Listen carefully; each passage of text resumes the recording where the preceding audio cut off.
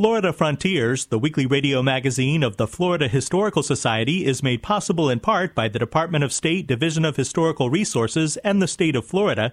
It's also made possible by the Jessie Ball DuPont Fund, the Rossiter House Museum and Gardens in Ogallie, and by Florida's Space Coast Office of Tourism, representing destinations from Titusville to Cocoa Beach to Melbourne Beach.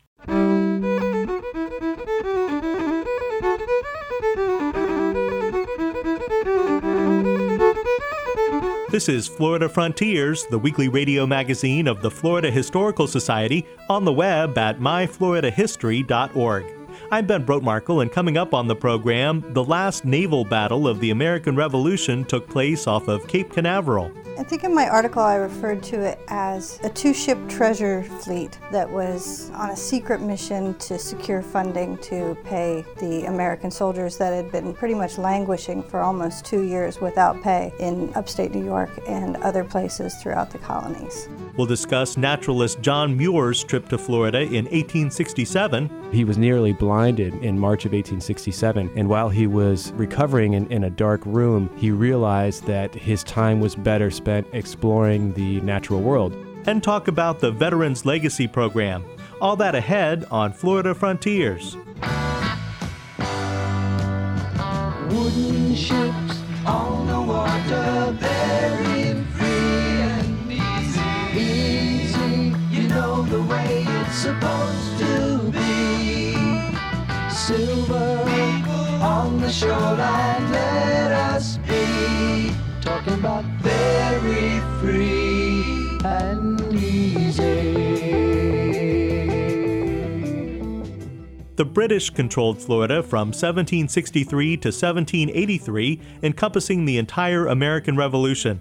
Florida remained loyal to England and King George III throughout the conflict.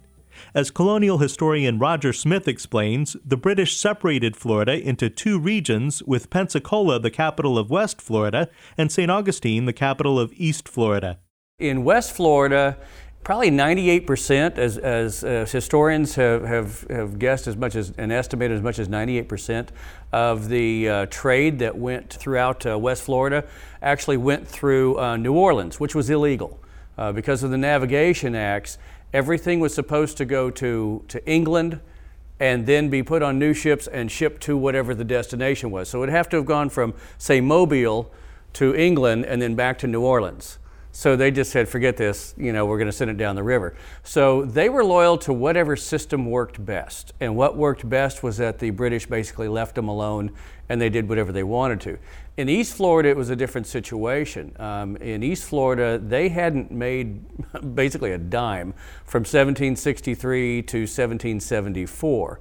From 1774 on, the colony became prosperous because of the peace with the Seminoles. And once the colony became prosperous, on August 11th, 1776, news of the Declaration of Independence reached St. Augustine. And a large crowd gathered in the plaza with effigies of Samuel Adams and John Hancock, and they hung them in trees and set them on fire.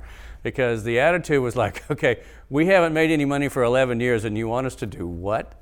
So it was very much, it wasn't like the rest of the colonies where it was, estimated at a third loyal, a third patriot, and a third just leave me alone. In East Florida, it was every man adamantly loyal to king and country. The last naval battle of the American Revolution took place off of Cape Canaveral on March 10, 1783. Two American ships, the Alliance and the Duke de Lauzun, were on a mission to bring 72,000 Spanish silver dollars from Cuba to the American colonies to pay the Continental soldiers. The American ships were intercepted by three British ships, the Alarm, the Sybil, and the Tobago. Molly Thomas is author of a series of articles about the battle published in the Indian River Journal. I think in my article I referred to it as a two-ship treasure fleet on a secret mission to secure funding to pay the American soldiers that had been pretty much languishing for almost 2 years without pay in upstate New York and other places throughout the colonies. As the American ships carrying much-needed funds for the Continental Army met with the British ships determined to stop them, one ship from each side took the lead in battle. Molly Thomas. Basically, you had 2 ships sailing north, and you had 3 ships sailing south. The ships heading north were the Americans, and the 3 sailing south were the British. And only the Alliance and the Sybil really engaged. The other 2, the Tobago and the Alarm, kind of lingered back a little bit and didn't get involved in the fight. And the Duke de Lauzun just did its best to stay out of it because it couldn't keep up with any of them. So they would have really just seen the Alliance and the Sybil going at it together. Robert Morris of the Continental Congress was the mastermind of the secret plan to bring Spanish money from Cuba to fund the American Revolution. His plan would lead to the last naval battle of the war. He was the chief financier for a lot of things to do with the military, and he was also what they called an agent of Marine, which is basically like the Secretary of the Navy now. And he was a self-made shipping mogul, so he had a lot of connections both in buying and selling ships, so he actually purchased the Duke de Lauzun himself, and he also had a lot of access to just in networking with people in other ports, so he was able to coordinate them going down to Havana to secure this money from a French financier. As the American Revolution progressed, East Florida became a haven for loyalists fleeing American colonies to the north. The East Florida economy flourished as they provided supplies to the British colonies in the Caribbean. Roger Smith. As the southern colonies fell, it kind of hit like a wave, starting with Virginia and just rolled down into the southern colonies. And as that happened, the loyalists of these colonies were funneled basically into East Florida and then trickle over to West Florida. So to kind of give you an idea, when the war broke out, population-wise, we only had, if you included Europeans and their slaves, we had about 3,500 people. At the end of the war, just right around Christmas of 1782, there were between 21 and 22,000 people here. So they literally funneled down and superpopulated East Florida. And what happened is that the British never got the southern colonies reclaimed as they were after, but so much of what they were looking for and needed so desperately in the Caribbean, we had here in East Florida the natural supplies for the foodstuffs and the flax and for naval stores and things like that. We picked up about 80% of the slack of what the southern colonies were no longer able to ship. Ironically, the Treaty of Paris was signed more than a month before the last naval battle of the American Revolution occurred. No one in the Americas knew that the war was over because word had not yet arrived from Europe. That knowledge might not have made a difference because America really needed the money from Cuba. Molly Thomas. The Battle of Yorktown had already happened. Everything had stopped for the most part as far as the hostilities went, but they wouldn't disband the army, despite all the times that, in the many letters that George Washington had sent, they refused to disband it because they didn't actually believe that they were going to come to any terms. So for that 2-year window after Yorktown and then this battle, the soldiers were not paid, and they didn't have the money to pay them. The HMS Sybil under James Vashon and the USS Alliance under John Barry were the 2 ships engaged in the last naval battle of the American Revolution. The Sybil started to go after the Duke. The Duke was a smaller ship, by far a slower ship, and whether or not they had realized it, before they actually engaged with the Americans, the Duke had thrown off most of her cannons and ammunition to try to be faster, to lessen the load. So they knew that that was the weaker of the 2 ships, and based on intelligence that I would have loved to find the source of, they were looking for the Lauzun. They knew that ship had the actual money on it. They didn't know that most of it had been removed by that point, but that's who they were going after. And Vashon was not really wanting to engage with the Alliance, but when the Alliance saw her opportunity to get in between them, she did. So that's basically when the actual fight started. Thomas says the other ships present didn't get involved in the battle. The Alarm and the Tobago didn't really get involved at all. In fact, as I found out towards the end of this 3-article series, they basically hoisted the flags of retreat almost immediately as soon as the Alliance flipped around and got in between the Sybil and the Duke. So they didn't want to engage. Now, whether they didn't want to engage because of, I guess for lack of a better term, prowess of the Alliance and her captain, I'm not sure. But at this time, none of them would have known that the war had actually come to an end. So it's interesting to me that even though they could have probably, between the three of them, easily taken those two ships, that they didn't. And particularly since they did know what was on board. With East Florida a Loyalist stronghold, the mission to bring funds to the Continental Army through enemy waters was dangerous. Thomas believes the American ship captains must have anticipated encountering British ships on the way home from Cuba. I think they really did. The only saving grace for them was the Spanish presence in the Caribbean. Other than that, from the day that Barry sailed out to meet John Green in Havana, he was sailing through British territory with all those little islands, because that was all British controlled. And he makes several notes in his log throughout that trip before he got to Havana that said they were everywhere. And he actually engaged with a couple of them and very fortunately was able to escape a very dangerous altercation to get to Havana. So they were anticipating the British presence throughout. The mission was ultimately successful, but a very close call as the war was ending. Molly Thomas. I don't like to pose any conjecture as to what would have happened ultimately. The distance between Britain and the newly formed United States at that time was so significant that I don't think them losing this would have changed anything with the outcome of that treaty. But it certainly would have been a big hit to morale because they would not have been able to pay those soldiers. At the end of the American Revolution, control of Florida returned to the Spanish. Roger Smith.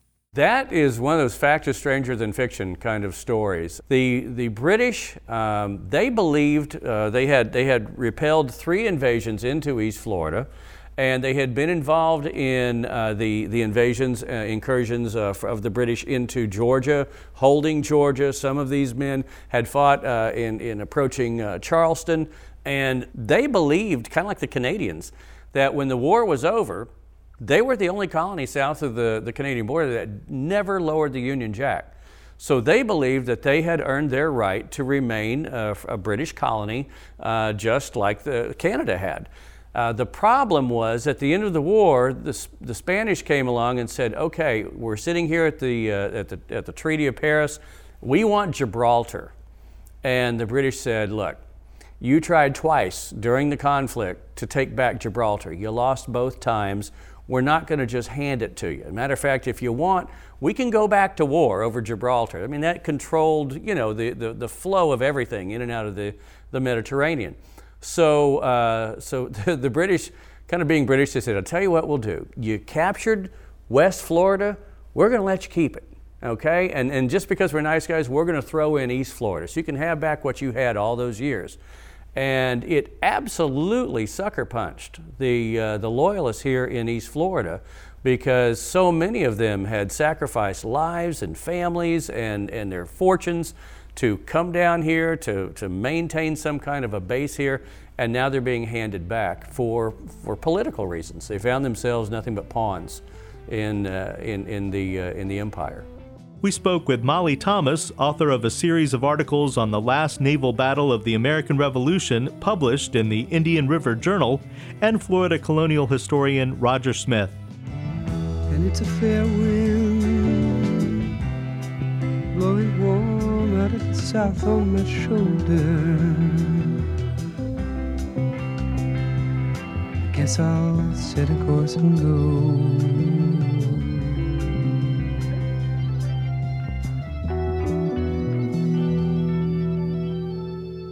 This is Florida Frontiers, the weekly radio magazine of the Florida Historical Society. I'm Ben Brotmarkle.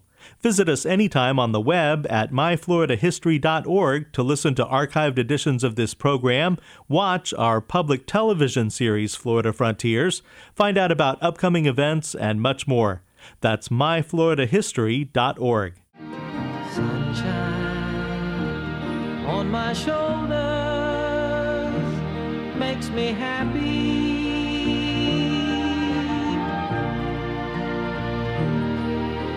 Sunshine in my eyes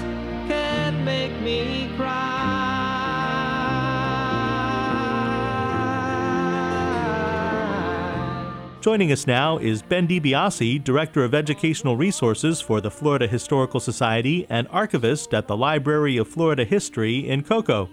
Ben, naturalist John Muir first visited Florida in 1867. What was the state like then? Well, in 1867, Florida was still suffering from the effects of the Civil War. It was only a couple of years after the war had ended. Florida, being part of the Confederacy, was really, economically at least, devastated. There wasn't a lot of devastation in other states in terms of warfare and major battles and things like that, but the population was still kind of rebuilding. And a lot of the people living in Florida and people who were moving into Florida had to kind of figure out where their place was. This is what we call the period of Reconstruction. In 1867, Florida was still under federal administration. It was still under the guidance of the federal government. They hadn't drafted a new constitution. The state hadn't actually even been officially readmitted into the Union. So there were a lot of different people coming into the state, including formerly enslaved peoples from other southern states who were kind of figuring out what their role was in this new economy, and former Confederates who were moving into the state, trying to kind of take advantage and rebuild what had really been kind of a blossoming economy up to that point. Florida became a state in 1845. By 1860, the longest railroad in the state had actually connected the Atlantic and the Gulf Coast. It was known as the Florida Railway that traveled from Fernandina to Cedar Key, and a lot of that infrastructure was at the very least damaged, if not destroyed. So it was kind of a difficult transition period in 1867 that Muir would have experienced when he first came here. Muir was a naturalist and environmental philosopher who traveled much of the United States. What brought him to Florida? Well, Muir was originally from Scotland. He came to the United States as a young man in the 1840s. His family settled around what is now present-day Wisconsin, around the Madison area. In 1867, Muir found himself actually working in Indianapolis, in Indiana. He was working as a machinist at a wagon wheel factory, and it was, believe it or not, it was actually a near-fatal injury that proved to be kind of the impetus for an expedition into the wilderness. Now, he had been fascinated with the wilderness and the outside world for most of his childhood, going all the way back to Scotland and then his time in the Midwest. He had traveled around Canada a little bit, but kind of settled into life as many people do. But he was nearly blinded in March of 1867, and while he was recovering in a dark room, he realized that his time was better spent exploring the natural world, specifically North America. So Muir decided to embark on a journey, what he later called a 1,000-mile walk to the Gulf, from Indianapolis through Kentucky, throughout the southeastern part of the United States, eventually to Florida, and actually crossed the state of Florida from present-day Nassau County to Levy County, Cedar Key, and it was a fascinating journey. And he kept a journal of his expedition. It took him a little over a month to travel down to Florida, and he kept kind of a day-to-day journal that wasn't actually published until 1916. It was published posthumously, but the original journal contains some really fascinating insights. And I'll read just briefly about his initial observations of Florida. This is dated October 15th, 1867. Muir writes, quote, "Today at last I reached Florida, the so-called land of flowers, that I had so long waited for, wondering if after all my longings and prayers would be in vain, and I should die without a glimpse of the flowery cannon.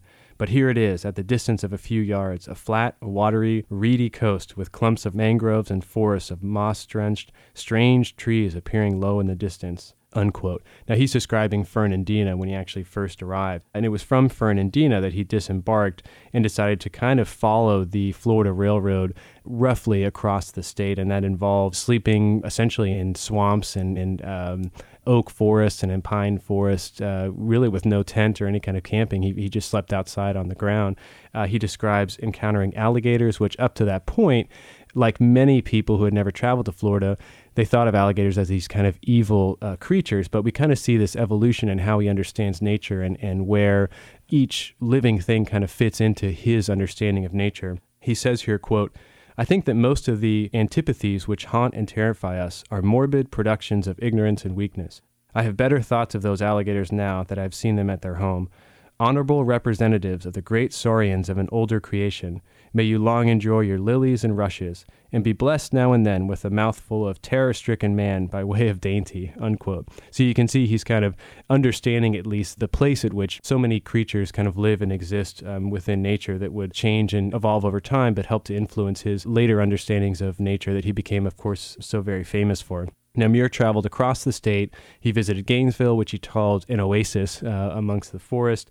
He actually visited and stayed with a former Confederate officer, or an officer in the Confederate Army, who he said was very genial, even though he was from the North. Spent a few days hunting, and actually describes here, I want to read just briefly, his descriptions of a palm hammock that he encountered just west of Gainesville. He said here, "What a landscape.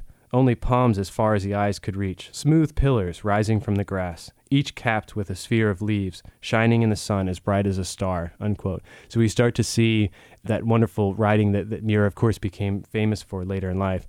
Now, he reached Cedar Key, and he talks about smelling the salt air, a scent that he hadn't experienced since his youth back in Scotland. But unfortunately, it was that area that almost killed him. He was stricken with malaria and actually stayed with the local family, the Hodgsons, for a matter of months, kind of recovering before he was able to leave Florida. Now, did Muir ever return to Florida after his 1867 trip here? He did. So after 1867, he traveled to Cuba. Originally, he had planned on traveling throughout the Caribbean, eventually to South America. After Cuba, he made his way back to New York, and then from New York to California. And as they say, the rest is history. That's really what he's kind of most well known for, is his work and his travels and experiences in the Pacific Northwest up into Alaska.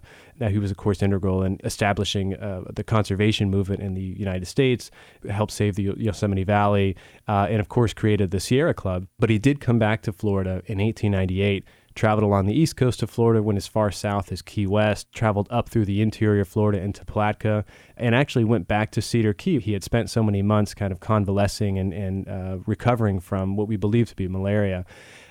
He eventually found some of the surviving members of the family that he stayed with and had really a wonderful trip, and wrote very fondly of this kind of returning to his old haunts that he had visited some 30 years ago. And if you can imagine, Florida had changed quite a bit. By 1898, it really had become a bustling kind of state relative to 1867. So the railroads were kind of back, infrastructure was coming back, and the state was growing tremendously. Presently, there's a park that's in Nassau County that's named for John Muir. It's called the John Muir Ecological Park. So you can actually take a quarter-mile walk and experience just a glimmer of what Muir experienced back in 1867. Great. Well, thanks, Ben. Sure. Thank you. Ben DiBiase is Director of Educational Resources for the Florida Historical Society and archivist at the Library of Florida History in Cocoa. Sunshine almost all the time makes me high.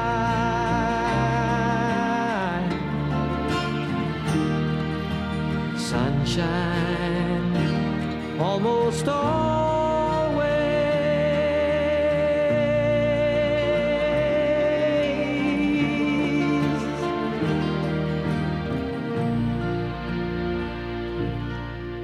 This is Florida Frontiers. Kayla Campana is a student in the Public History program at the University of Central Florida. She has this look at the Veterans Legacy Program.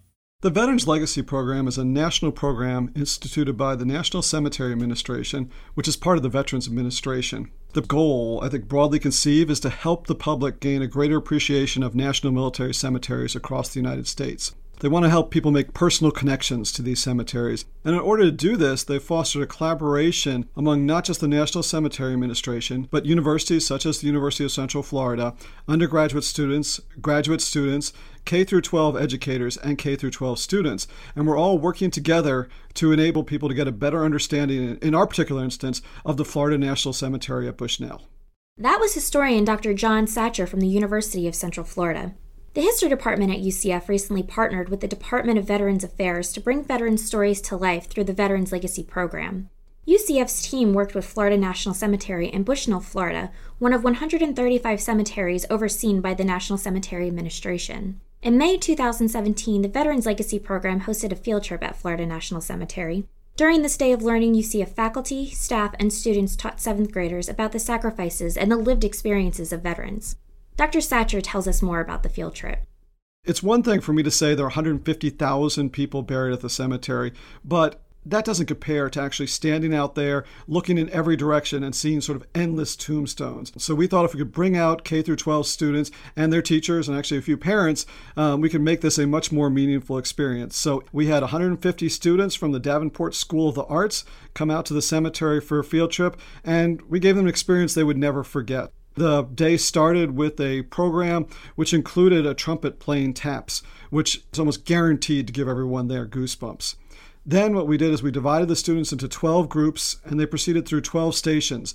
Lives and Legacies, which were really biographies of some of the people who are buried there, and Learning Stations, which talked about the wars America has fought in. It enabled the students to write thank you notes to veterans. It enabled students to learn about national cemeteries. It enabled students to learn about the religious symbols that are on the gravestones. Students from the University of Central Florida also wrote biographies for over 100 veterans in Florida National Cemetery. The biographies contain harrowing stories of veterans from all walks of life, from every branch of military, and from all over the world who are now memorialized at Florida National Cemetery. The website features the biographies as well as K-12 classroom materials and instructions for how to download an augmented reality app that allows visitors in Florida National Cemetery to read veteran biographies while standing at individual project grave sites or virtually off-site. Dr. Satcher explains what the students learned from the field trip experience. First and foremost, they were struck by the personal stories. Here are soldiers who, if they didn't live in Tampa or Orlando or St. Pete before the war, they retired to Florida, as many Americans do. It enabled students to appreciate that the old man down the street might be a veteran. So I think it is the personal connection that really brings history to life and makes history interesting to the students. History is not something that occurs in a far-off place in a far-off time. History is something that is still alive for them today. Through the Veterans Legacy program, the students discover that every veteran in Florida National Cemetery has a unique story. Cemeteries themselves, I think, are shrouded in emotion, and they tell a very basic history. Picture yourself looking at a tombstone. A tombstone has a name, it has a birth date, a dash, a death date. They probably have their rank, their branch of service, what conflicts they served in. What the Veterans Legacy program does is sort of tell the story about the dash between those dates. If you have someone who was born on March 15th, 1898 and died on November 17th, 1974, well, that dash represents a lot of time. That dash represents their family life, their jobs before and after the war, whether they were immigrants, whether they were children of immigrants. What the Veterans Legacy program does is it fills in the dash with all those interesting details that are part of human life. And it is this story, I think, which makes the connection between people and their nation and their state's history.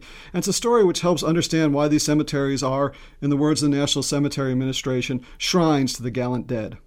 To read the biographies of more than 100 veterans from Florida National Cemetery, visit www.vlp.cah.ucf.edu. For Florida Frontiers, I'm Kayla Campana, a student in the Public History program at the University of Central Florida. You've been listening to Florida Frontiers, the weekly radio magazine of the Florida Historical Society. Please join us right here again next week. Until then, you can visit us anytime on the web at myfloridahistory.org and find us on Facebook. Production assistance for Florida Frontiers comes from Ben DiBiase and Robert Casanello. The program is edited by John White. Have a great week. I'm Ben Brotmarkle.